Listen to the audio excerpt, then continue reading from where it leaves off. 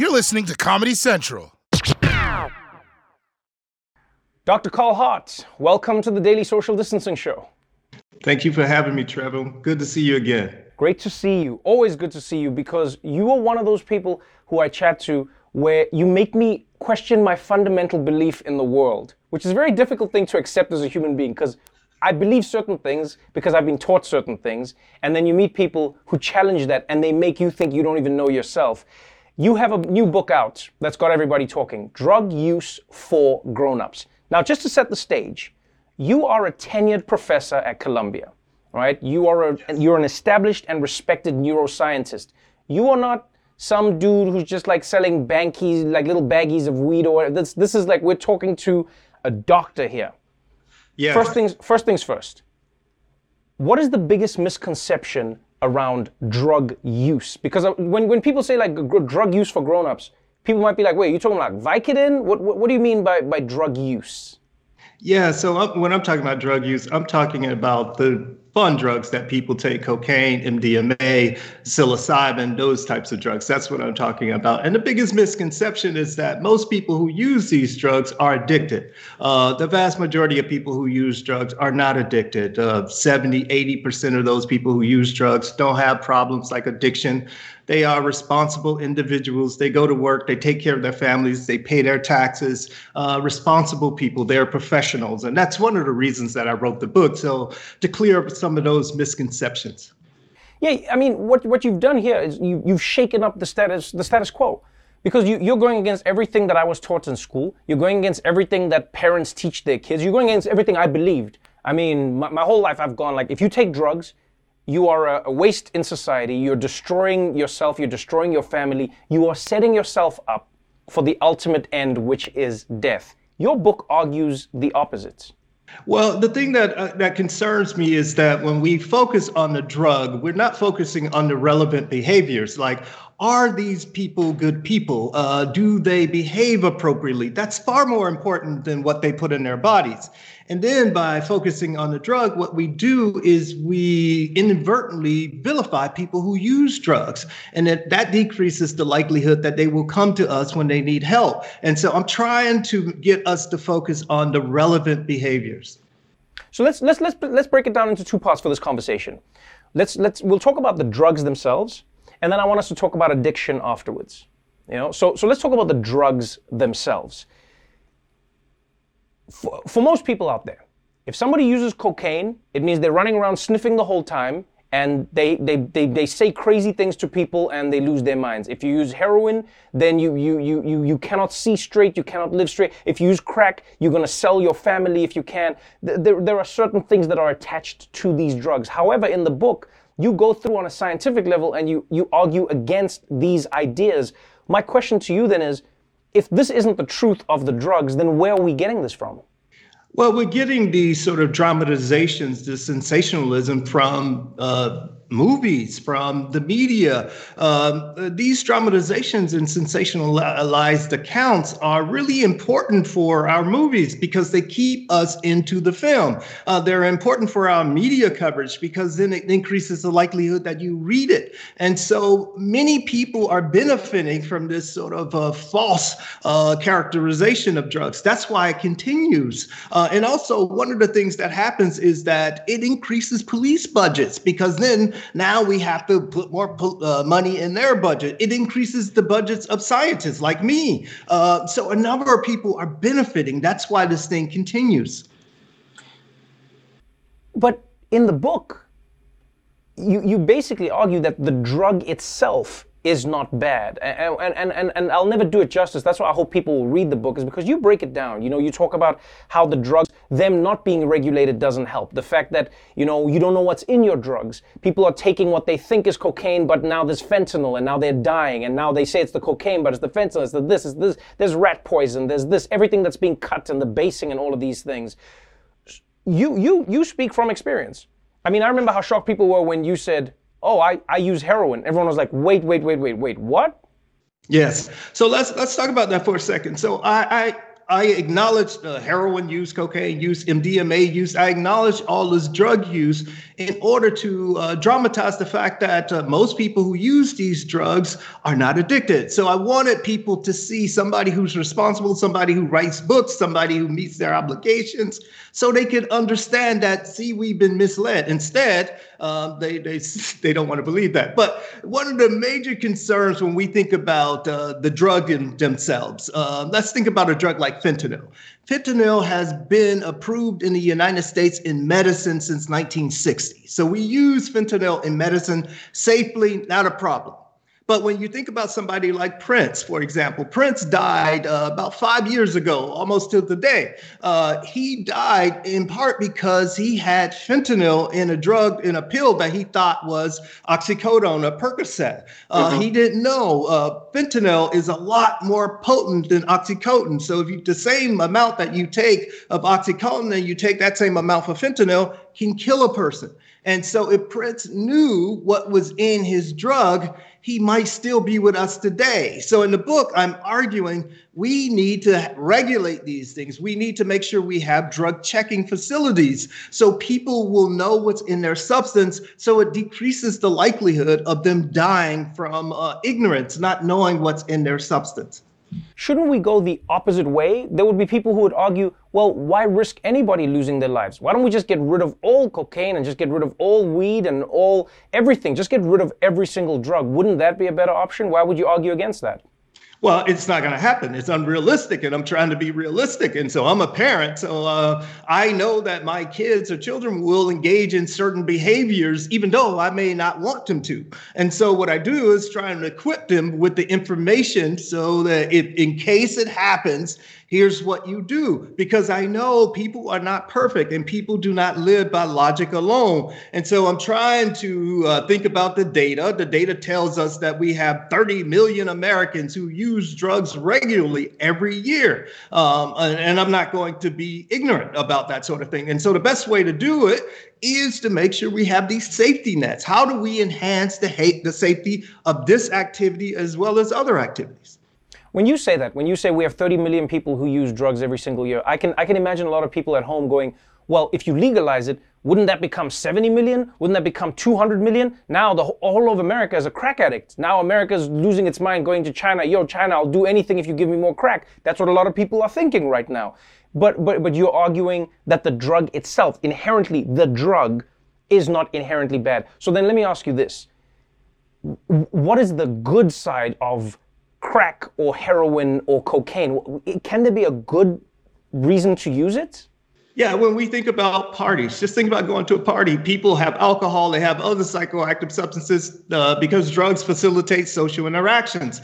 They can enhance euphoria. They can make people feel good. All of those are good things because when people feel good, they're less likely to treat other people poorly. So you want people to feel good. It's just that you want to make sure that people engage in this behavior in the safest sort of ways that are possible. So pleasure, happiness, all very good things. That's why people take drugs. Let's talk about addiction now, the other side of the drug. So I understand the arguments, and it's really illuminating when you look through the book and you go, okay, so we have bad drugs. Let's call them drugs that have been cut badly, poorly. It's the same way like buying illegal alcohol. You could die because somebody put too much alcohol in the drink. That's why it's regulated. You argue for the same thing with drugs, and I understand that completely. Let's talk about the addiction side of it now. As you said, 80% of the people are fine. They're using the drugs and they're fine. And as much as I would love to disagree with you because my mom taught me to disagree with this idea fundamentally and my school did, I go, yeah, if everyone who took drugs just couldn't manage, then we would see the effects. The whole country would fall apart because a lot of people use drugs. But then let's talk about the addiction. Yeah. Is it not worth making sure there are no drugs because of how high the risk of that addiction is? So you know, if somebody's addicted to cigarettes, is that as bad as being addicted to crack? Are the effects of certain drugs not worse than other drugs in the addiction? Yeah, so let's think about that. We can think about people who are addicted to alcohol. And then if they abruptly discontinue their alcohol use, they can die. The same sort of thing is less likely with something like heroin. So alcohol withdrawal can kill people. So when we think about the severity of addiction, alcohol is one of the sort of worst. But we manage to deal with that okay in our society, although we still lose people every year from alcohol withdrawal. But the point is that it's an important point here. If the majority of people who use any drug are not addicted, it tells you that you have to look beyond the drug itself. There are other factors that are important for drug addiction. Other factors like psychosocial factors, psychiatric factors, like people who have co-occurring psychiatric illnesses are far more likely to be addicted to a drug than somebody who doesn't. And so it tells you that you want to make sure you get those people treated and the help they need. People who recently lost some social status, they are no longer gainfully employed. They're more likely to meet criteria for addiction. All of these sort of factors are important. So it tells us as a society, we have to be better. We have to treat people better. We have to do better. We have to make sure we have social safety nets. All of these things will radically decrease the amount of addiction that we see in a society. But when we focus on a drug, then we're not focusing on the most important aspects of addiction. What terrifies me, though, on a completely uninformed level, I don't claim to be an expert at all. I just go as a layman on the street who is proud to be an idiot and trying to learn. I look at the stories. I go, man, Whitney Houston, and I go like, I don't know what happened or didn't happen, but I know that something involved crack possibly, and that's we lost Whitney Houston. And then DMX, I read in the news, DMX, and they go like, what happened? And he's in a coma, and you like, it's because of drugs. And then I go, man, Dr. Hart, I'm all for, people legalizing drugs, but I don't want to keep losing people. Is there something that I'm missing when I think like that? Yeah, let's think about Whitney. Oftentimes you see the headline, she had cocaine in her system, and it probably had nothing to do with her death. She died in a bathtub because she fell asleep. She also had antihistamines in her systems, which you can get over the counter. She had benzodiazepines in her system that she was prescribed. She fell asleep in the tub. So if anything, you wanted her to be awake. Cocaine keeps people awake. And so people need to understand that the headlines are often wrong. Let's think about DMX. I don't know what happened with DMX yet. We don't know, but there are a number of people who are speculating. And it'll be nice to know, but that's why we're trying to get the right information out. So if there was a drug involved and he may have hidden what he was doing because it's stigmatized, we hope people come out of the shadows and they can seek help, or they can seek information about doing the activity more safely, so we don't lose people. So if I understand correctly, and reading through this book, this seems like your argument. You go, in society, there are people who will be addicted to certain things. So some people will be addicted to sugar. They can't stop eating sugar. Some people are addicted to food. Some people can't stop drinking alcohol. Some people, their addiction might be running marathons. It's just a different thing. But your addiction will just be tied to something else. My question to you then is, with drugs, how is it that all of us are so wrong then? Like, how did this happen? How did we all just get it so wrong? Because I know for myself personally, if you said to me 6 years ago, hey, Trevor, weed, should it be legal? And I'll be like, that is the devil. People are going to smoke the weed, and it's a gateway drug, and it's going to kill them all. Because that's what I was brought up to believe in my school, in my community, in my life. Now I look and I go like, man, I was an idiot. I can't believe I even thought that. So how are we all so wrong? How did we all become programmed incorrectly then? Well, so the first thing people have to understand is in the United States, drugs are not banned because of pharmacology or science. Drugs are banned because of racism. We banned all of these drugs originally because of their association with despised group. The opioids we banned because of our hate of the Asian Chinese folks. Cocaine because of our hate of Black people. Marijuana because of our hate of Mexican Americans and Black people. And so when we understand why drugs are banned in the first place, then we can start to look behind the sort of curtain and see some of the what the reality really is. Like you said, with marijuana, you can no longer fool people because more than 50% of adults have used marijuana in their life. So it's harder to fool them. But with something like cocaine or crack, It's still easy to fool people because most people haven't used that drug. It's still easy to fool people about heroin because most people haven't tried heroin. And so as we increase the number of users with these drugs, it becomes more difficult to fool people. Or when you have people like me and other scientists who speak up, it will become less likely that we mislead the public. But you have to remember, Trevor, there is a lot of money in misleading the public about drugs in science, in law enforcement, all of these sort of industries that have popped up around prisons. So there's a lot of money in this. And I just want to leave you with this also, is that people have to know and remember that drug trafficking, the illegal drug trafficking business, is a multi-billion-dollar industry. And that industry is supported primarily by middle class and upper class people, white people. But when we think about drug users, we don't think of them as being the users. So there are a number of people in our society who know that drugs are not the boogeyman, are not the devil that we've been told. But they are comfortable doing the activity for themselves, but they don't want anybody else doing this activity. Right. We need to remember that. Before I let you go, let's talk a little bit about a case that is in the news that'll be one of the most defining cases in American history, and that is the case of Derek Chauvin in I think it's Minneapolis, and it's the officer who took George Floyd's life, and that trial is going on right now, and one of the issues that's coming up is drug use. You know, the defense is now claiming, oh no, you know, he didn't die because this man put his knee on his neck for over 9 minutes. He died because he had a drug overdose. Now, we know that George Floyd's records have come out. I know that you've taken a look at that. What are some of the misconceptions around that story that we need to acknowledge? Yeah, so I wrote an op-ed in the New York Times back in June because I knew this defense was coming. The defense is that George Floyd had taken drugs beforehand, drugs like fentanyl, methamphetamine. And so George Floyd was eventually going to die anyway, whether Chauvin put his knee on his neck or an op-ed saying that this is bogus. And it's bogus because it's important for people to understand that no matter how much drug is in someone's system, that doesn't tell you precisely how the person behaves. It's important for you to look at how the person is behaving. And what we saw is that George Floyd was alive before the knee was put on his neck.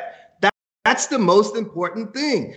George Floyd was interacting with Derek Chauvin in an appropriate manner. He was trying to be compliant. That's the most important thing. But the defense is trying to say that, oh, he was going to die anyway. It's nonsense. And that's we've seen this throughout history. We've seen this with Laquan McDonald in Chicago in 2014. We saw this with Terrence Crutcher in Tulsa, Oklahoma in 2015 when he was shot by the police. So we see this throughout history. Drugs are used to scapegoat some bad behavior of police officers. When we look at the legalization journey, it's opening up all over America. I mean, just recently, New York announced now people can smoke weed in public wherever you can smoke cigarettes, and it's decriminalized, and now they're going to open up stores, I guess, by 2022. Marijuana is slowly all over America. Cannabis, weed, whatever people want to call it, it is now opening up. And to your point, we've seen with the uptick of white people using it publicly, it has become a more socially acceptable thing. Once the minivan moms were doing it, it was like, yeah, why you should use it. We've seen the same thing with psychedelics. You know, mainstream therapists saying like, oh, we use microdosing LSD and we're using these things to help people with depression. It is now becoming more mainstream. Do you think that's what it's going to boil down to, is when the money figures out how to formalize making money off the drugs, that's when the drugs will become legal? Yeah, so people need to understand that we banned alcohol from 1920 to 1933. And the reason why we overturned alcohol prohibition was the promise of getting rid of the income tax. And so we said that the money generated from alcohol tax revenue that will make it no need for an income tax. So America said, yeah, let's do that. Let's overturn it. And now with cannabis, it's the same thing. We see the promise of tax revenues, and in a capitalistic society like America, money trumps all. And so when we figure out how to make money from it, it will become legal. But it's really about the money. Oh, one last thing I have to ask you for earlier. How do you know if you are addicted to something or not? So you use heroin, and then because of the stigmas in society, I would even be like, wow, I mean, like, but can you stop using heroin, Dr. Hart? How do you know if you're addicted or not? How does anybody know if they're addicted? What is the true definition of addiction versus somebody using a thing? Because everyone will say, I drink and I'm fine. Someone will go like, no, you're addicted. How do you know whether or not you're addicted?